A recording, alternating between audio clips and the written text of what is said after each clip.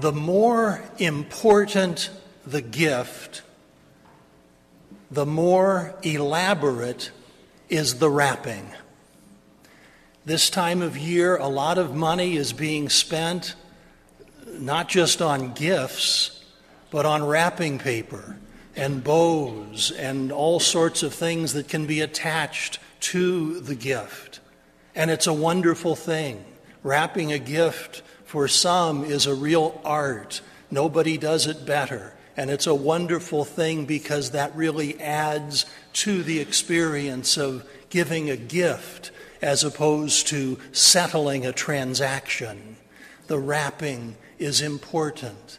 And in today's readings, we learn not only about the great gift that God the Father gives us in sending His only begotten Son into our world to save us from the powers of sin and death. We learn not only about the gift, but also about the elaborate way in which God the Father wrapped that gift. He wrapped that gift in centuries of prophecy, including the incredible prophecy that the virgin shall conceive and bear a son, and that he will be called Emmanuel. God is with us. Since this passage from Isaiah 7:14, is given to us 3 times in the Liturgy of the Word, the first reading, the Alleluia response, and the Gospel. Let's talk about this passage. First of all, he will be called Emmanuel. And of course, we know that our Lord's name was not Emmanuel, but Jesus, the name given to him by the angel. But the connection between Emmanuel, which means God is with us, and Jesus, which means God saves, it's a profound connection. It's very, very close. You know, there are people who go through this life being called a name that has never appeared on their birth certificate. How many buddies do you know? How many scooters or skeeters do you know? Those names do not appear on the birth certificate, but somehow those names have a way of fitting those gentlemen to a T. In the same way, we rightly call our Savior Jesus, the name that was given by the angel, and we also rightly call him Emmanuel. And indeed, the hymn that we sing, O come, Emmanuel, is a hymn that echoes the prayers of the people of the Old Testament, and it also articulates our prayers that the Lord will come in glory and claim everything for himself. So that's the first point. The second point, the prophecy given by Isaiah in the 8th century BC. The virgin shall conceive and bear a son, and he will be named Emmanuel. That was a prophecy that was beyond anyone's ability to imagine. And the people of Israel who read from Isaiah on a very regular basis encountered this prophecy for 8 centuries, wondering, what on earth does God have in mind? Because this prophecy is incredible. It's mind-blowing. It's amazing. How amazing will it be when this prophecy is fulfilled? And indeed, God makes this bold prophecy through Isaiah to teach us that the gift that he is going to give is a gift greater than anyone could ever imagine.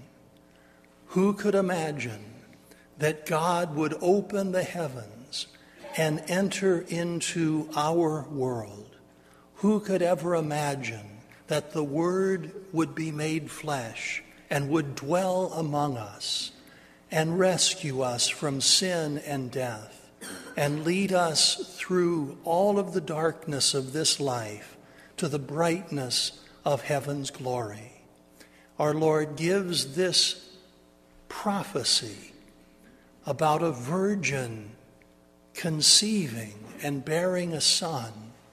He gives us this prophecy to indicate that the gift that we are to receive is a great gift, a gift that could only be given by God himself, and that this new way of being born, this virginal conception and birth of our Savior, would be a reminder that we are called into a new way of living, and that he who is born of the Virgin Mary calls us always to newness of life.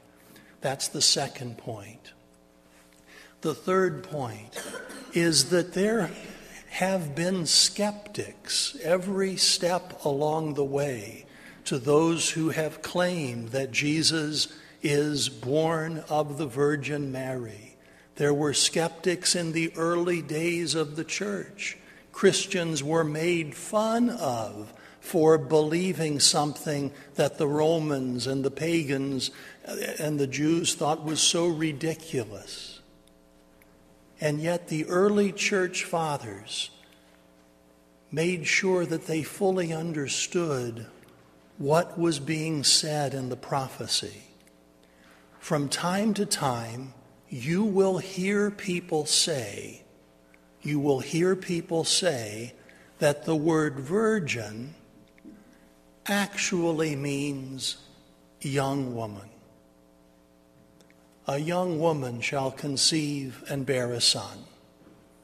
And they say, what's so remarkable about that? That happens all the time. And thanks be to God, it happens all the time. The early fathers traveled to the Holy Land. St. Jerome, who translated the Bible from the original language into Latin, lived in Bethlehem. He was very familiar with the Hebrew language, and he inquired among native Hebrew speakers about the meaning of various words. And that word that is the Hebrew word virgin, Alma, indeed can be translated as young woman. But a young woman in an unmarried state, and therefore presumably a virgin. Alma, the word in Hebrew for virgin, implies both youth and virginity. And so when we translate then into English, we translate a virgin shall conceive, which is the most accurate, because the church has been very clear in her belief about the virginal conception and birth of our Savior and the perpetual virginity of the Blessed Virgin Mary. It's the best choice for a word to translate Alma. In second place would be a word that is a bit archaic now. You encounter it when you read late 1800 novels written by Dickens or Jane Austen. The second place for the translation of Alma would be the word maiden. That's not a word that we use often today. But maiden in English implies both a young woman who has not been married. It means both youth and virginity. And so do not let the skeptics get you off course. Do not let the skeptics who say, well, you know, that word just means young woman, and there's nothing really special about that.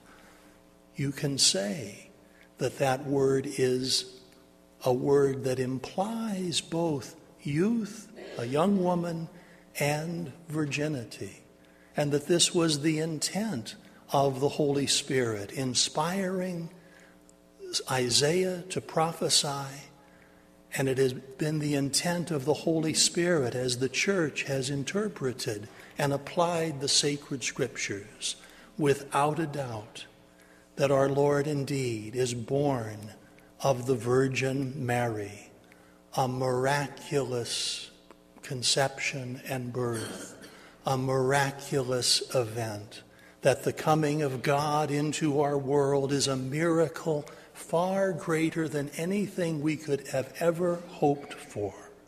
And this is the miracle that we celebrate this week on Christmas. The more important the gift, the more elaborate the wrapping. Our Lord gives to you his only begotten Son. The Lord gives to you the great gift of a Savior. All of our Christmases leave us with the same message, that the best gifts are not things, but relationships. The best gifts are not the mountain of presents under the tree, but a family gathered in love. God gives you love incarnate. God gives you himself to lead you through the difficulties, the twists and turns of life. God gives you this great gift. Do not neglect to unwrap it. Do not neglect to unwrap it and make the gift your own. Unwrap this great gift through the virtue of faith. Receive with joy and gratitude all that the Lord gives to you in bringing you into relationship with him through his Son, so that you might have life and have it to the full.